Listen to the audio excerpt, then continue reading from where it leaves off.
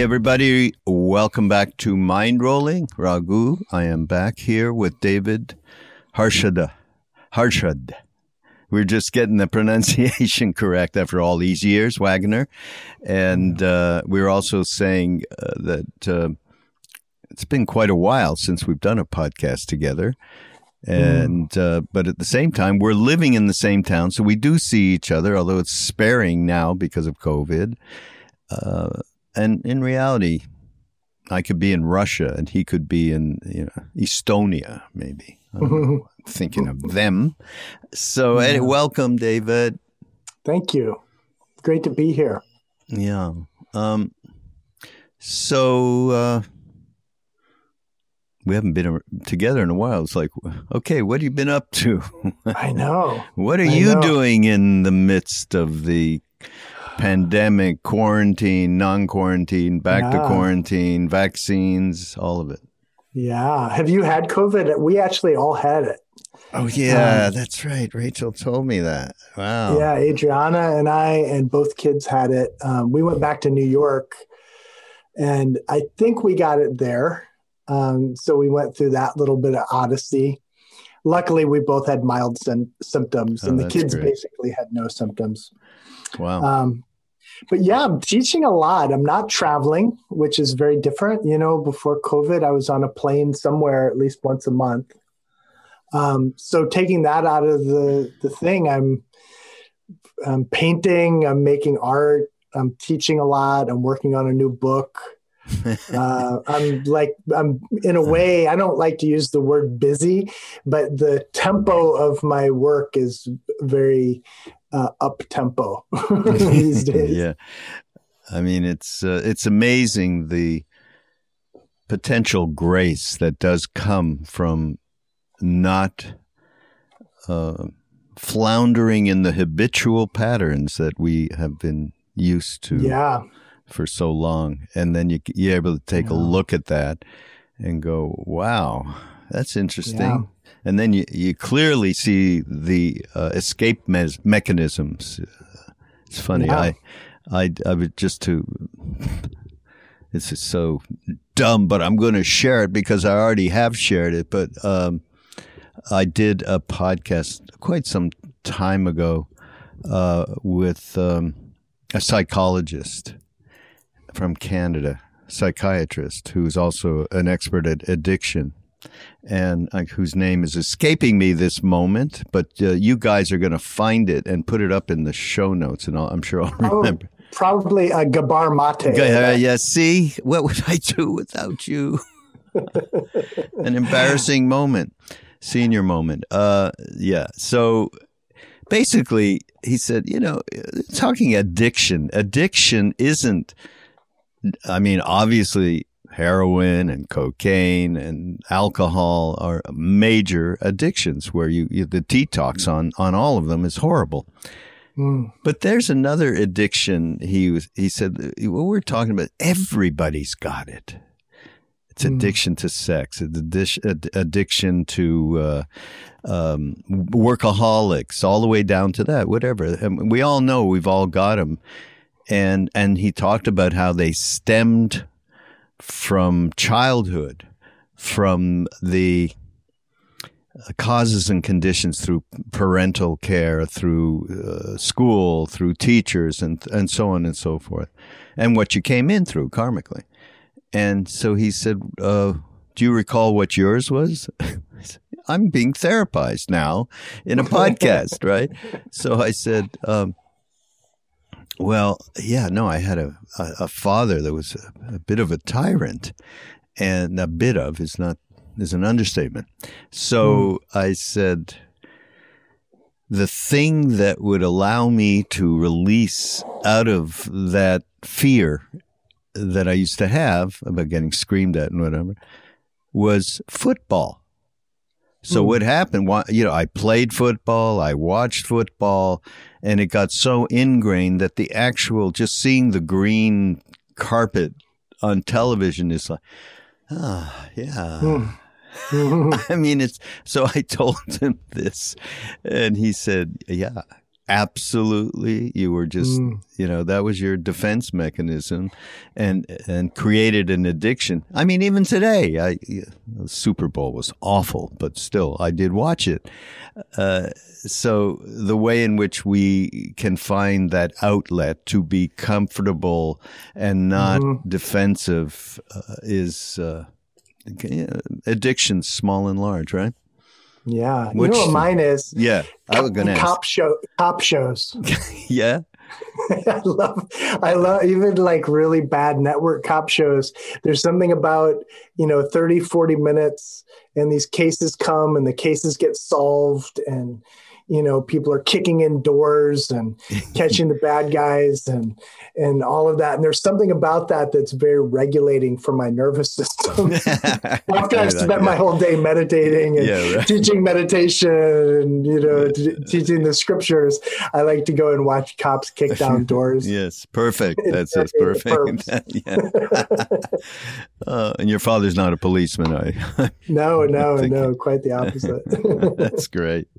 Oh boy. So we're getting a chance, to look at all of this stuff at this time. It's almost a year now, and it's pretty extraordinary. And I brought this up a million times, so people are sick of hearing me say it. But I found this thing somebody had in a blog that was. It was a phrase translated from ancient Chinese about these kinds of uncertain, chaotic times. It's called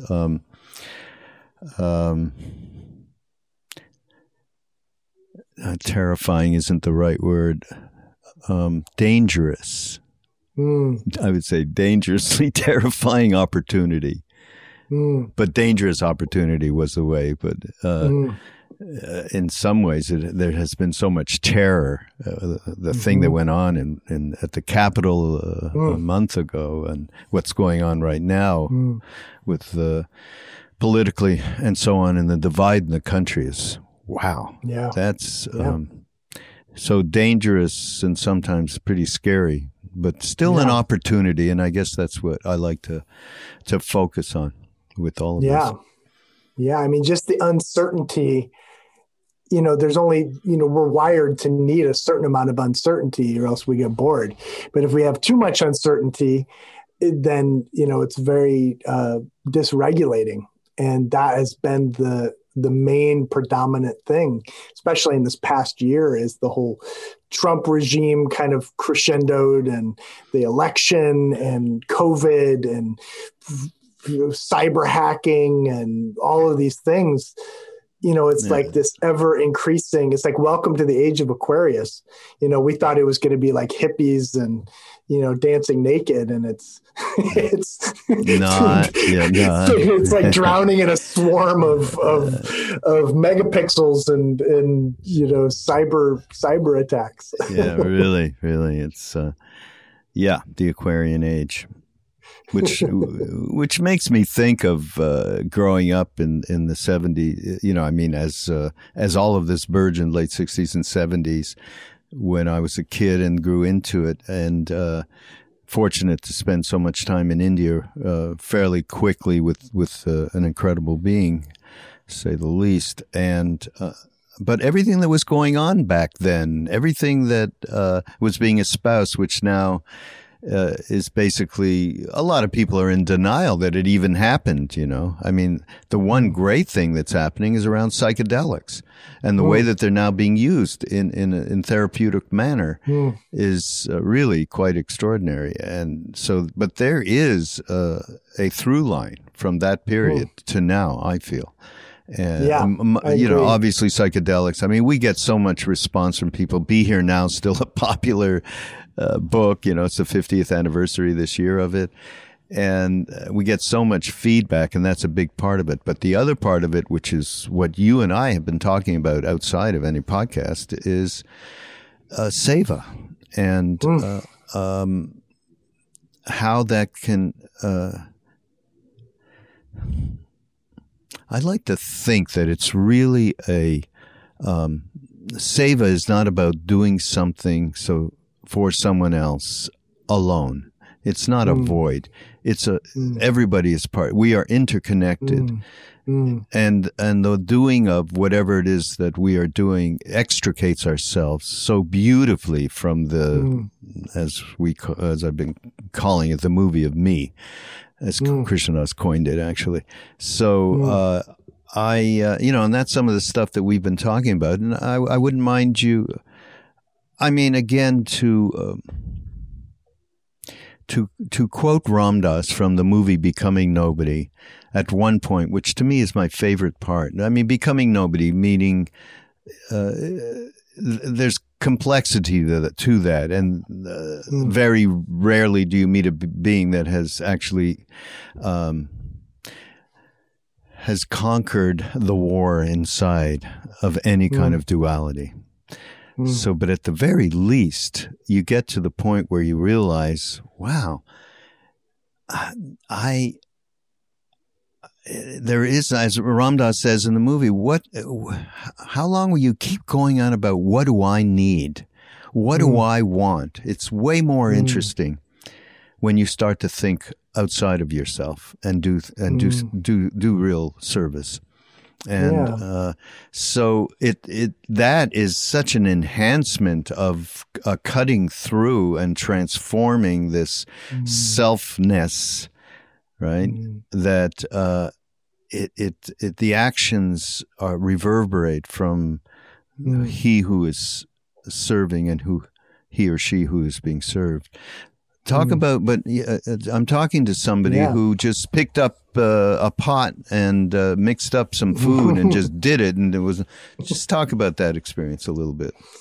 Well, yeah.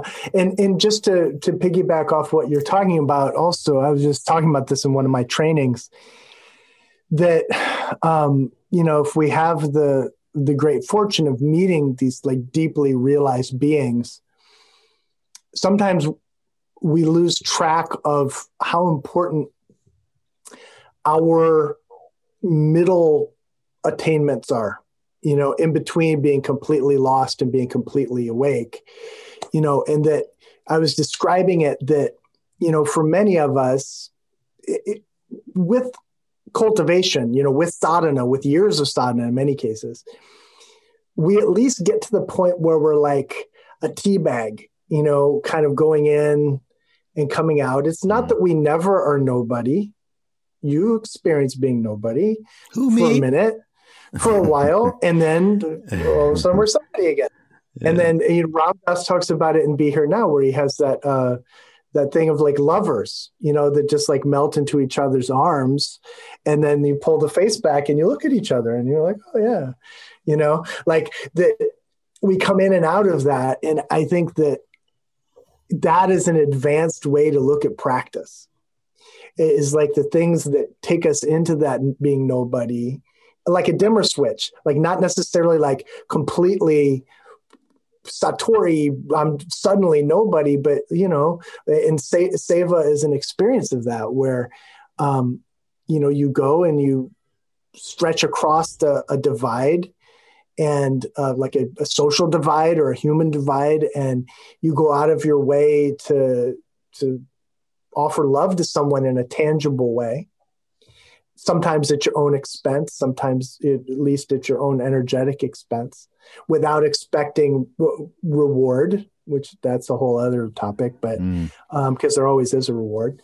But just in doing that, it's sort of like I was just listening to this Kabir poem that said, we come into this world with our fists clenched and we leave this world with our hands open, referring to like a baby and a corpse, but also referring to the path of sadhana, where, like completely unevolved, we're just, this is me and this is how I am, and me, that thing is like, it's opaque. And then, gradually that loosens. And Seva is like one of the deep practices that can allow us to sort of loosen that a little bit. And, Yeah. I think we should elucidate becoming nobody a little bit. Which you've done to some degree, but people. What do you mean becoming? You become nobody? What do you not? You sit there. There's not. You can't do anything because you're a nobody. Yeah. Okay. Let's get to at least a on the ground kind of idea here, and that is that.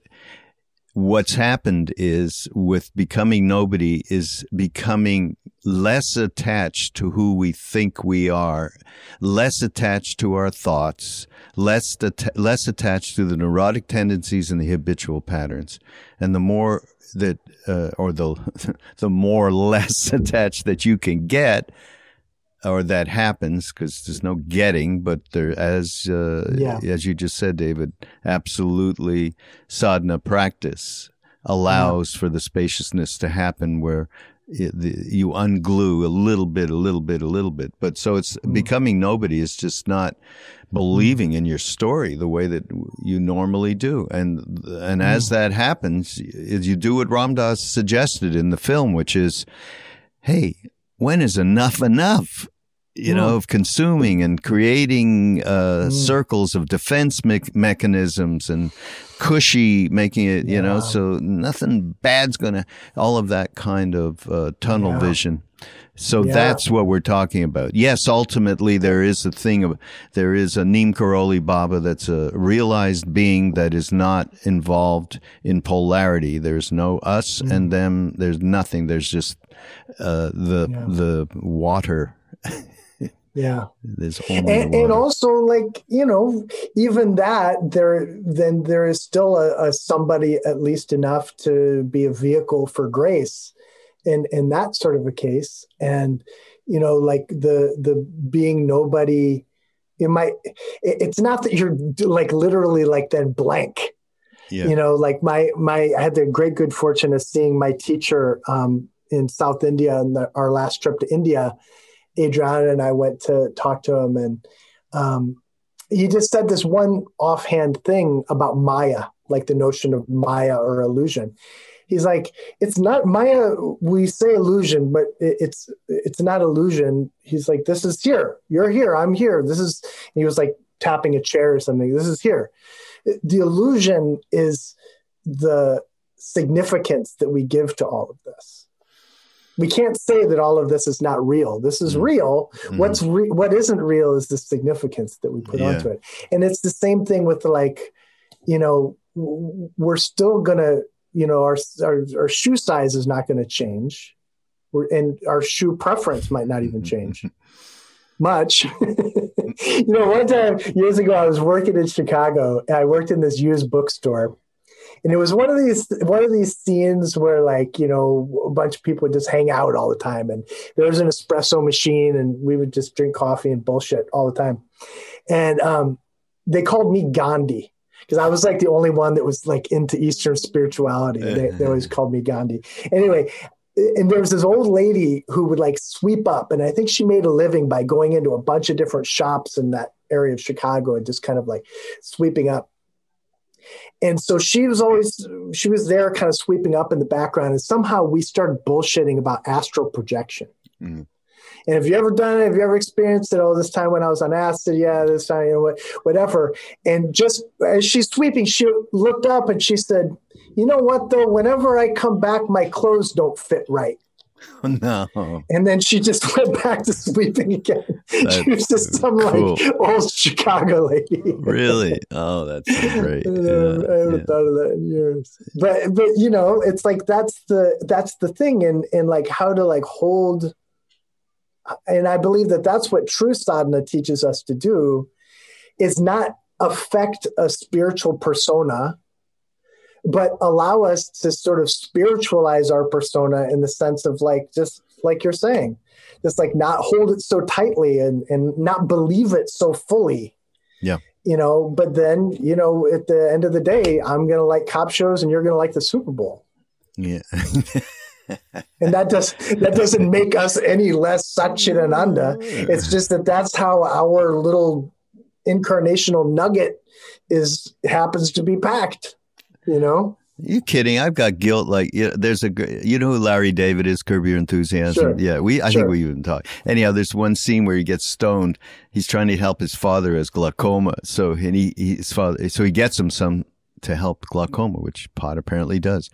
Anyhow, he says, well, Larry, you got to smoke. So Larry, I don't want to do, he's like a complete paranoiac no matter what. So he does smoke, and next scene, he's in the bathroom and he's yelling in the mirror, and he's like, what's wrong with you? Just watching TV all the time. Why don't you read a book?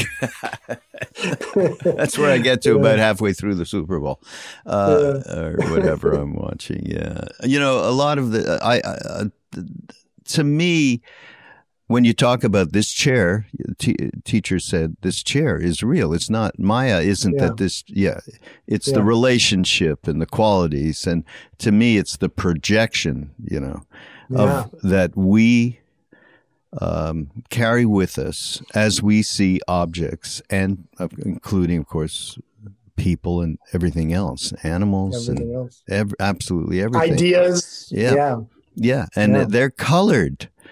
Yeah. And that's another that's why extricating from the story we believe in, or just even realizing, shit, I'm telling myself a bunch of shit.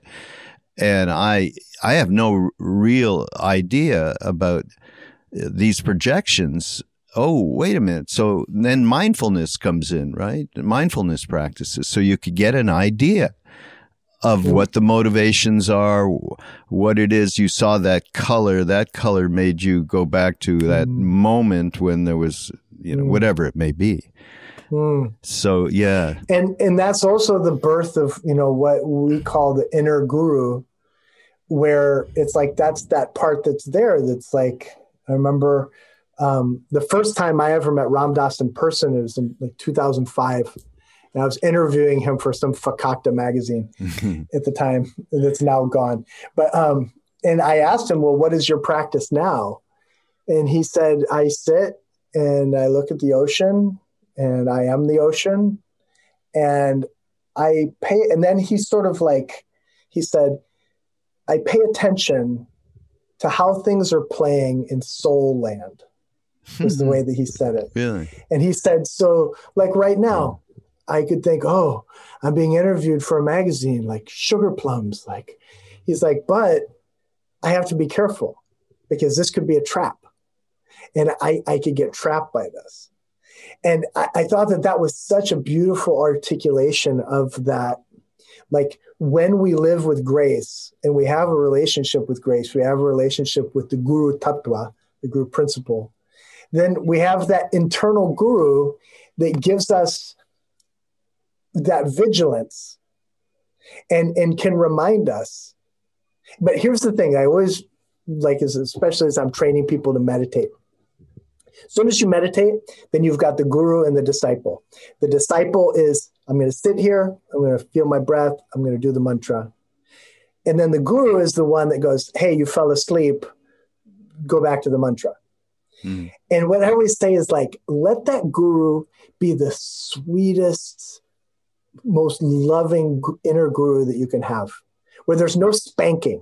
It's, no, like, what are you doing? You came all this way for this thing, and now here you are falling asleep. It's like, come back to bed. It's like a lover. It's like, you don't have to think about all that. Rama, come back to that.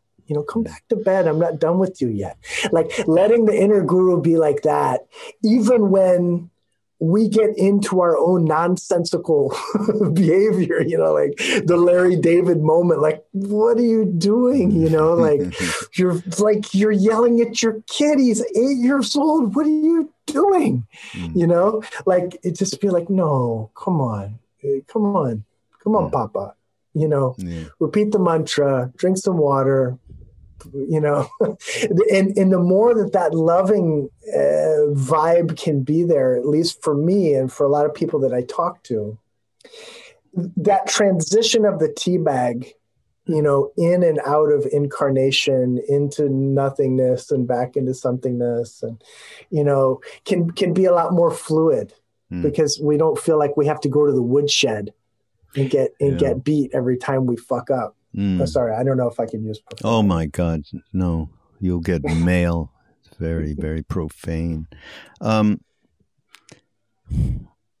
I would also add to this conversation that none of this is possible. The possibility of opening up a space where when you're talking about inner guru, maybe I'd put a little bit of the word intuition in there. Mm-hmm. That place where one knows without knowing. But the perspective certainly has to be around where are you standing? Are you standing up in here, as Ram Dass would say? And that's his whole loving awareness. No, stand inside or sit inside that place, which is not coming from mind. Because if it's coming from mind, he used to teach about the witness. But if that witness is coming from a judgmental place, and that's basically what you're saying, this is a place of non-judgment. It's okay. We're just human. It's okay. Just come back. You don't have to get out there and get the horsehair shirt and the whips. So I think that from whence we stand, if that's some kind of old English thing, that is Definitely. super Definitely. important. What would you say though? Talk about and what you tell students and so on, just around the concept of guru. And and you're introducing, just have that inner guru is a non-judgmental, loving being. How do you relate that to the concept of, like Ram Dass has said, I believe as well, everyone has a specific guru that doesn't necessarily manifest as a physical thing. Maharaji himself said it's not physical. But it is specific. So there's a kind of, how do you address that? Yeah. Well, I talk about, in Hinduism, there's this idea of nirguna and saguna. Nirguna means without form, and saguna means with form. So like Hindus, if they're saguni Hindus, then they have a particular form of God that they relate to, or the goddess, or that's saguna. The nirguna is like the yogis relating to like Brahman, just consciousness. And the guru, in Tantra, what is referred to as guru tattva, the guru principle, it can be both saguna or nirguna.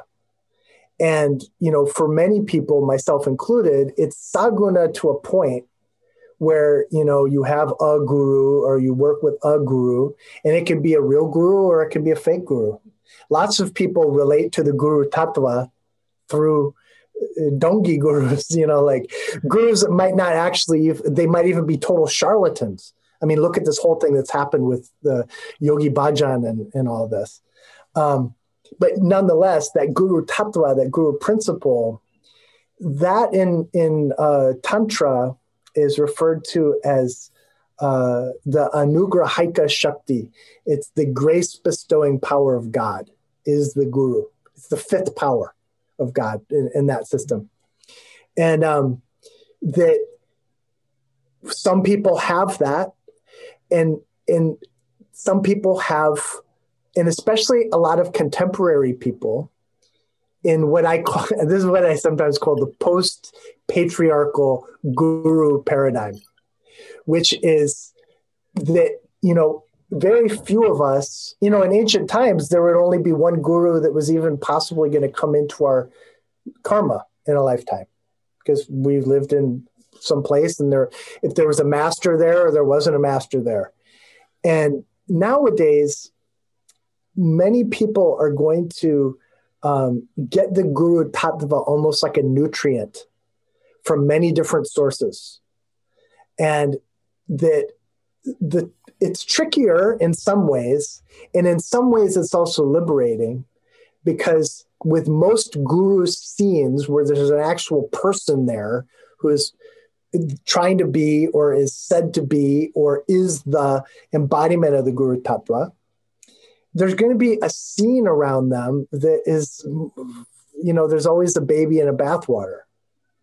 And that, so anyway, for me personally, at one point it was very saguna. And then at a certain point, it became very nirguna, where I can relate to that Guru Tattva. And I love it when it manifests in a saguna form. I love Maharaji. I love, my teacher when we're in that vibe together. And I have a great respect for all of the teachers that I've had. But at the same time, to not be bound by it. Perfect example are like Christians who you could say they think of the Guru Tattva as only can be Jesus Christ. And Catholics, it has to be the Catholic Jesus. And, Protestants, it has to be the Protestant Jesus, whatever. But it's like clearly as they tap into that, they're getting some of that juice.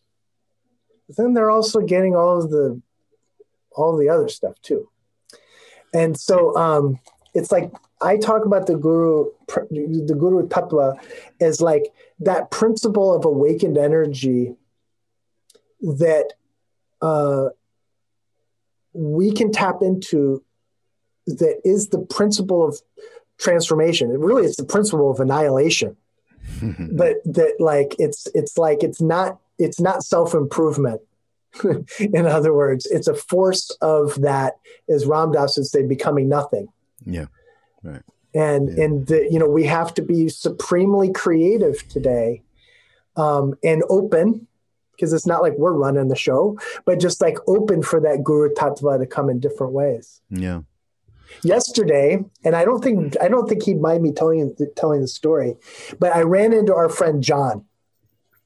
Yeah. And we were at the skateboard park, and we were both punks back in the day. Well, I guess we still are, but anyway, we were talking about punk rock music, and I wanted his band to play at my 50th birthday party and all this stuff. And he said, the craziest thing happened. He said, I have this friend from back in the day.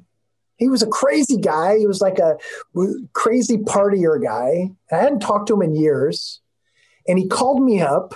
This is John's telling the story. His friend calls him up and says, hey, John, I had this weird dream last night that Ventura was on fire. There was an apocalypse or something. Ventura was on fire.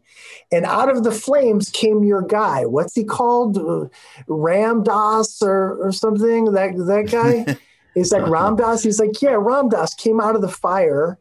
And he said, do you know John? And I said, yeah. And he said, I have a message for John. Tell John you have to throw it or you'll never break it. And if you never break it, you'll never know how to fix it. Tell him that. Get out. And so then John, this is a long time ago. And then John says to me, he's like, I don't know what it means. He's like, I Googled it. John, he's like a supremely like innocent sort of a person. And he's like, I don't know what it means. But in that moment, that was what I needed to hear. This is just yesterday. No. And I was like, I understand it. I was like, that's a profound teaching about creativity and taking chances and like not living too carefully. And it's like, that when we're open in that way, it's like John is so open that somebody that he hasn't talked to in years becomes an open vessel for grace to flow. You know what I mean? Yeah. It's like it boggles the mind when we're open how the Guru Tattva, it's actually ever present, and it's just the sadhaka's tale or the sadhaka's role to be more and more open to it. Yeah, I think. Yeah. Well, okay. I've got a couple of things to say about that. Certainly it's a two-way street. That being open is the thing that we can do, even though ultimately there is, of course, the non-duals who say there's nothing to do. Well, doing what we're doing some practice and remaining open, understanding every moment is filled with possibility. At the same time, the fact that John's old friend, so to me, you're talking about Guru Tattva, and I'm talking about Saguna. There is no doubt in my mind, because Ram Dass, rather, There's nothing he's doing on his own. Zero. Yeah. Never did. I mean, obviously he did bullshit human stuff that he had to wake up from, and that happened, and he worked with it better than anybody that I ever saw, particularly a full-on stroke where you almost die. But I know that this is nothing but Maharaji. So whoever that old friend is and whatever he needed, because Ram Dass is that trusted factor for so many in the West, and whatever John, like just hearing that is a faith thing. Holy shit, how does this go? And then there's you got your own thing going. And to me, I immediately, I feel like I shared it.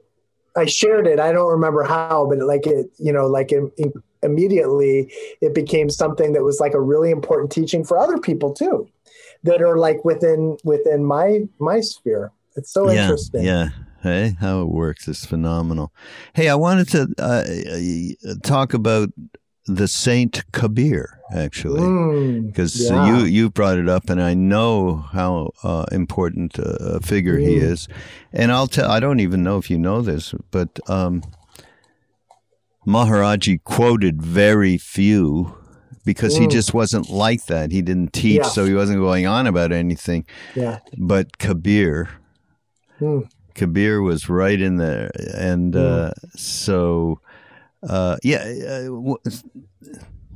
tell us a little bit of Kabir's story, because it's a great story with his guru and everything. You want to tell the story? Yeah. You mean like Kabir's actual story about him? Yeah. Who he is, when it was. I think it's what century, maybe 15th, 16th, something? 16th century. 16th. And, the stories, the actual hagiography of him is like a little bit murky, because how it is in India, when there's a saint, then all of this masala gets put onto the story. But, what makes the most sense is that he was born into a weaver family, families that make rugs and weave cloth and stuff like that. And in Varanasi, and generally those people were Muslim. And also, if Kabir was his birth name, that would typically be a Muslim name in that time. So a lot of, especially the Muslims, say that he was born Muslim. Yeah. Then there's stories that, he appeared in a giant lotus and a baby and was adopted by a Muslim family and whatever. For, like all of that masala goes on there. But it just seems like he was a young Muslim man who had a deep yearning and a deep mumukshutva, as it's called, like really wanted to attain the truth. And so the story goes is that he wanted to take initiation with the Hindu guru Ramananda. No, he wasn't Ramananda. No, I think that's true. It is Ramananda. Yeah. Maybe it was Ramananda. Yeah. I'm blanking, but anyway, with the Hindu guru, and so what he did is he would go and he would sneak by the ashram, which was on the Ghat, which is these steps that go down into the river in Benares. Yeah, and he would go and he would sneak there, and he would, whether he was like listening to teachings or he was just getting in the vibe or whatever it was. But the story goes that one day when he was there, Ramananda went down for his bath and tripped on him and called out the mantra Ram Ram as he was, trying to not to fall down the steps. And that Kabir considered that to be his initiation, where he touched the guru's feet, by the guru, like touching him with his feet.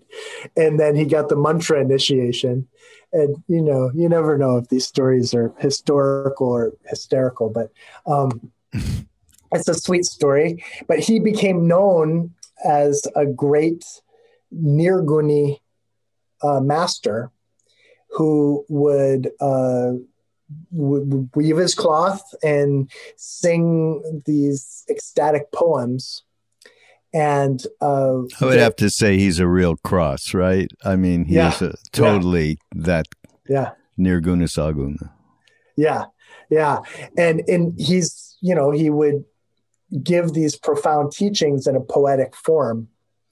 And still to this day, his poems are, quoted by great masters and just sung by school children. And, it's an omnipresent sort of part of the Indian culture now. But his teachings have some of the most profound, non-dual teachings in them. Yeah, in his poetry. Do you? I don't know if you have it available to me. Well, it's the one that Maharaj used to quote. I walk through the town with all of its glory and objects, but none of it is. He's completely detached. Do you know that one? I don't know it offhand, but the number of different poems that are attributed to him now are, like really myriad. But that definitely sounds like a Kabir. Yeah, for sure. Yeah. I should have been more prepared and gotten that one. But you know what, guys and gals? I'm going to get somebody to get. Well, we're certainly going to introduce Kabir book that people can access. And we're certainly going to have that particular quote that I know Neem Karoli Baba used to use about being in the marketplace but not of it. And there's a great website too, if I can mention it. Yeah. That came out of the Kabir project that happened a few years ago, and it's a Hindi word. It's Ajab Shahar. Is .com is it, and I can send you that link and you can put it in the notes or whatever. Definitely. But it has a massive catalog of Kabir's poems, like full poems and couplets. The little short 2-line poems, and I don't even know how many videos of contemporary folk singers singing the music. And beautiful translations and essays written about the poems. And I actually have one that I can read to you if you're interested. I am. And this is a very typical Kabir. And what it says in English, and I really trust the translations on here too, because of course in translations there's always a fair amount of masala. It says, your better days have passed away. You didn't seek your guru. Why regret it now when the birds have eaten your harvest? That's the opening doha couplet. And then it says, stay awake. A thief will steal into your town. Stay alert. A thief will sneak into your town. A thief will come one day. Death will come. No swords, cannons, or arrows will fly. He won't fire a gun. You won't see him come or go. Inside you, he'll roam around. Stay alert, a thief will come. He won't wreck any fort, raise any castle. He won't show you his form. He has no use for your city. He'll catch only you and take you away. Stay awake, a thief will come. Your wealth and riches, goods and treasures will be left behind, all stashed away. Your family and friends, brothers and kin will be left behind to stand and stare. Stay alert, a thief will come. Says Kabir, this land is deserted. No one here is yours. You came with your fist clenched, my friend. You'll go with your hands outstretched. Stay awake, a thief will come. That's so great. I've never. And they say in India, like "kya baat hai," like what a because and this is the thing with so many of the great beings. This can be he always talked about death. The death will come. So like, do your thing now before you die. One of his things says, the clay says to the potter, you need me today. That's true. But one day, don't be mistaken, I'll be needing you. Like the clay one day will be like on top of the potter. So it's a very simple message just about, death. But for the yogi, who is seeking death in life. It's a poem about that too. And that, like, the thief then in that case isn't the death, but the thief is ignorance. The thief is getting allured. The thief is your ego's satisfaction. It's not going to take anything from you. It's going to be in you roaming around. It doesn't care about any of your stuff. It wants you. It's so, and then it ends with that thing. You came in with your hands clenched and you'll leave with them outstretched. Again, it's a double meaning. It means it's talking about the corpse, but it's also talking about the yogi who at some point their hands are, they say that Bhagavan Nityananda rarely closed his hands. And when you see pictures of him, his hands were always like this. It was some peculiar thing about him, but it makes me think of that. Yeah. Wow. You got another one? Sure. This I love these Kabir poems. I mean, or just ecstatic poetry from India is phenomenal. I know. And then they turned it into bhajans too, exactly. which are kirtan, repetition of God's name. Bhajan is a devotional poem set to music. There's incredible singers doing that. I know. And it's like something that has not quite made its way into our Western, we've embraced the kirtan, but the bhajans, there's just so many great teachings, and it's because, of course, people don't understand it, and have to have lyrics in front of you. But it's also because of Indian music. These are all based on, even if they're folk tunes, they're coming ultimately from ragas and so on, and just all the grace notes and the quarter and half, all that half tones. It's hard for Western ear, actually. Okay, so here's another one. This one, it says, and again, it starts with like a short thing and then it goes into the main thing. So the short thing says, the Sadguru has explained this 1,000 times. The short tail of a sheep can't help you cross the river. With a false front, you conned the world and didn't look into yourself. Kabir says, greed drags you into endless cycles of death. And then it goes, this is one of his scolding poems. And he says, leave your charades, give up your fake postures. O mind, be true in your practice. Give up your phony airs, O heart. Be a real fakir, a real yogi. Hari isn't found by taking dips. Anyone can take baths. Fish bathe daily in the water, yet can't get rid of their smell. Leave your charades. Hari isn't found by growing dreadlocks. Anyone can grow hair. Bears in the jungle have thick hair, yet roam around aimlessly. Leave your charades. Hari isn't found by shaving your hair either. Anyone can wield a razor. Cross-dressers shave off their hair, yet wander from door to door. Leave your charades. Kabir says, listen, seekers. Listen with full attention. One who doesn't give up his heirs gets hauled to the city of death. Leave your charades. Oh, God, that's who this, all of a sudden it occurs to me that somebody who I love so much, a great teacher, is Dilgo Khyentse Rinpoche. I'm not sure. Sure. One of the great lamas of the last century.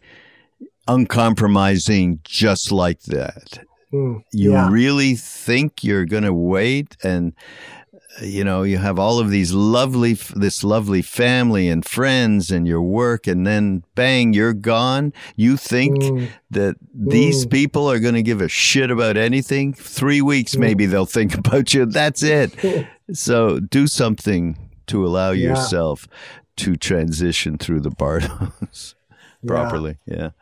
I like it. Yeah. And when you hear, we had a group of Kabir singers, they're dear friends of mine from India, come through and they did a concert here in the house. And, even though they speak very little English, and my Hindi is almost functionally illiterate. I mean, like, I could barely speak Hindi. Bonding over some of these ideas, it's like the deepest level that you can connect with another human being in a certain way. And there's just such love that comes as a result of it. I mean, even though there's this imagery of death and you're going to get hauled to the city of death and all of that, it's like when we really enter into even like the charnel ground kind of meditation, the result is a lightness of heart and like an absence of bullshit that allows us to really love each other and let go of all the things that don't matter. You know what I mean? Yeah, absolutely. Yeah. Yeah. No, the power of ecstatic expression of non-duality, right? Which is a bit of an oxymoron, right? Yeah. Yeah. But to me, that I feel so graced that we come out of exactly that tradition. That's why Kabir was obviously Maharaji. You know, I mean, it says like we used to go in the gate of Kenchi to see him, and it says when it described, you know, this is the ashram of Neem Karoli, Hanuman ashram. It was, it said this is the non-dual Advait. It had Advait, which is highly unusual, supposedly a completely, you know, Bhakti yoga thing. No, there's no Advait. Yeah. But that's why Kabir represents that. That's the beauty, the real beauty. Yeah. I mean, because that's the thing with Bhakti, is that Bhakti can, you know, when you're talking about like, where do we stand? Do we stand in the head or do we stand in the heart? Yeah. One way that we stand in the head is when we become religious or dogmatic. And, you know, there are a lot of Bhakti traditions that are just religions and dogma. And, you know, like I've had so many arguments over the years with, you know, people that are like dualistic Bhakti yogis about the idea of like merging with God. It's like, no, there's no merging. It's like, no, you're not Krishna. I was like, yeah, no, actually I am Krishna. So are you. No, I'm not Krishna. Krishna is supreme. Well, yeah, Krishna is supreme and so are we, but we're just showing up like these two schmucks talking about Krishna right now. But that's and that's the profound thing about your lineage in particular, is that it's really radically non-dual in the sense that it's both non-dualistic ultimately, but also embraces all the saguna stuff and all of the technically dualistic stuff too. I was talking with Locke Kelly. Do you know Locke? Yeah, I love him. Yeah, me too. I was talking to him, and for a while he was my therapist for a minute when we were in New York, and it was so cool. And I just remember telling him, it's like, yeah, I get non-dual thing. I just love bandaras. You know, like, I get the non-dual thing, but I just love, you know, Hanuman and, you know, like crying and like even in Tukaram Maharaj, one of the Maharashtrian saints used to say, yeah, I built my house in the void. That was one of his poems. And Maharashtrian Abhanga, were the bhajans. And one of his things is, I built my house in the void. It's such a beautiful Abhanga. I wish I had a translation of it right here, but he said, but I love to be in duality just so that I can worship the Lord. Mm-hmm. And it just because it's so sweet. And then in Bhakti, even the pain of separation becomes this wonderful currency, you know? Yeah. Yeah, exactly. And that's what I love about what has come through Maharaji, because it has all of it. Yeah. And, you know, it totally welcomes the person that is a total dilettante and just wants to have like a Hanuman sticker on their car or whatever and have a little bit of, you know, spiritual taste in their life. Totally welcome. And it also welcomes the Ramdas and the Raghu and the deep yogis as well. It's so cool. Hey, all in one satsang. Yeah. Hey, how about, because I know you are talking to and teaching meditation in all of this, and I thought maybe you could you just lead a couple of minute little thing that would be good. And I say not just because we're at the end of the podcast, but also we're in times when there is such fireballs that get thrown at us, and the instant reactivity is so large in so many ways. Even if you're not even going any place, that one moment when the frustration level just reaches its breaking point. How can we just, take us through a something that we that we can repeat for ourselves in moments such as that? Yeah. Just looking across my space here at my puja and looking at Maharaji actually, and just listening.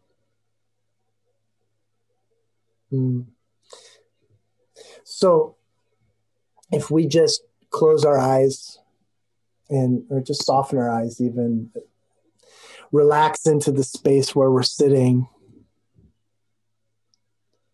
and take some breaths that are sweet energetically.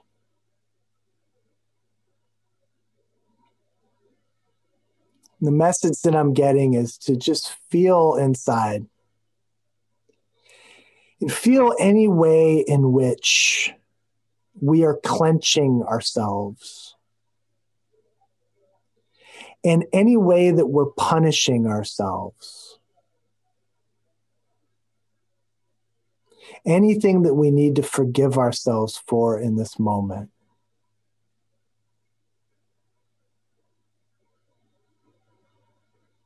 And just let those things go. Completely, and let ourselves be loved.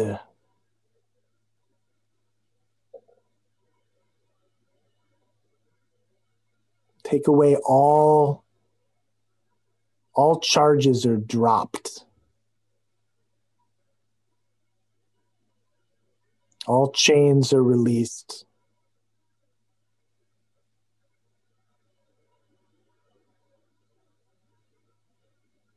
And just let ourselves be loved the way that we deserve to be loved.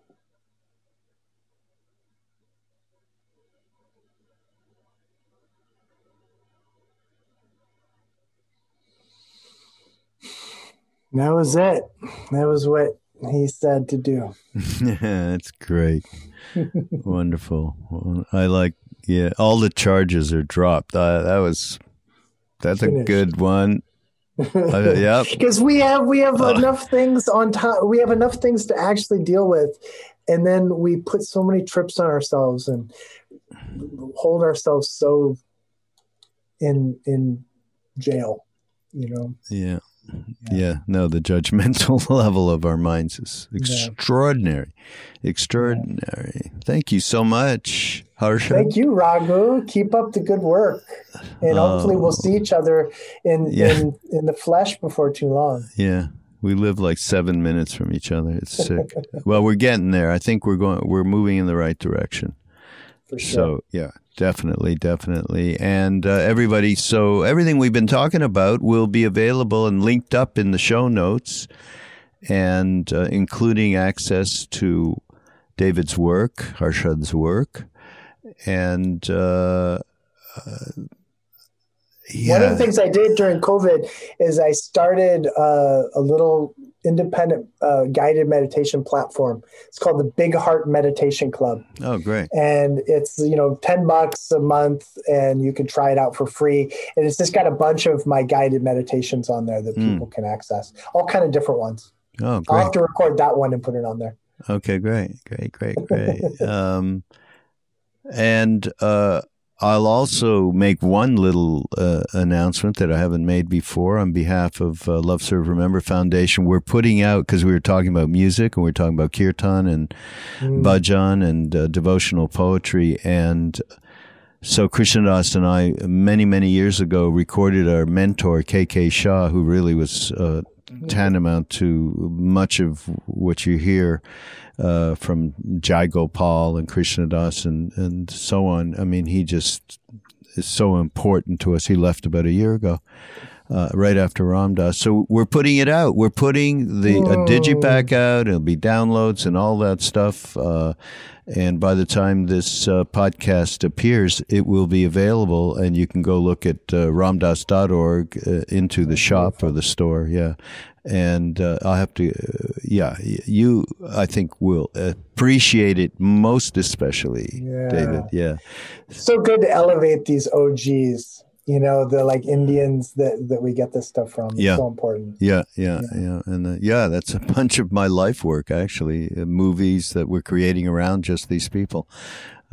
So, well, thank you again. Well, God bless you, Raghu. Thank you. And everybody, we'll see you again on Mindrolling. Go to BeHereNowNetwork.com and catch all of the incredible. We have this great thing from Ram Dass and Alan Watts in one podcast that's up there now, by the way. Check it out. See you later. See you next week. Bye, everybody. Bye-bye.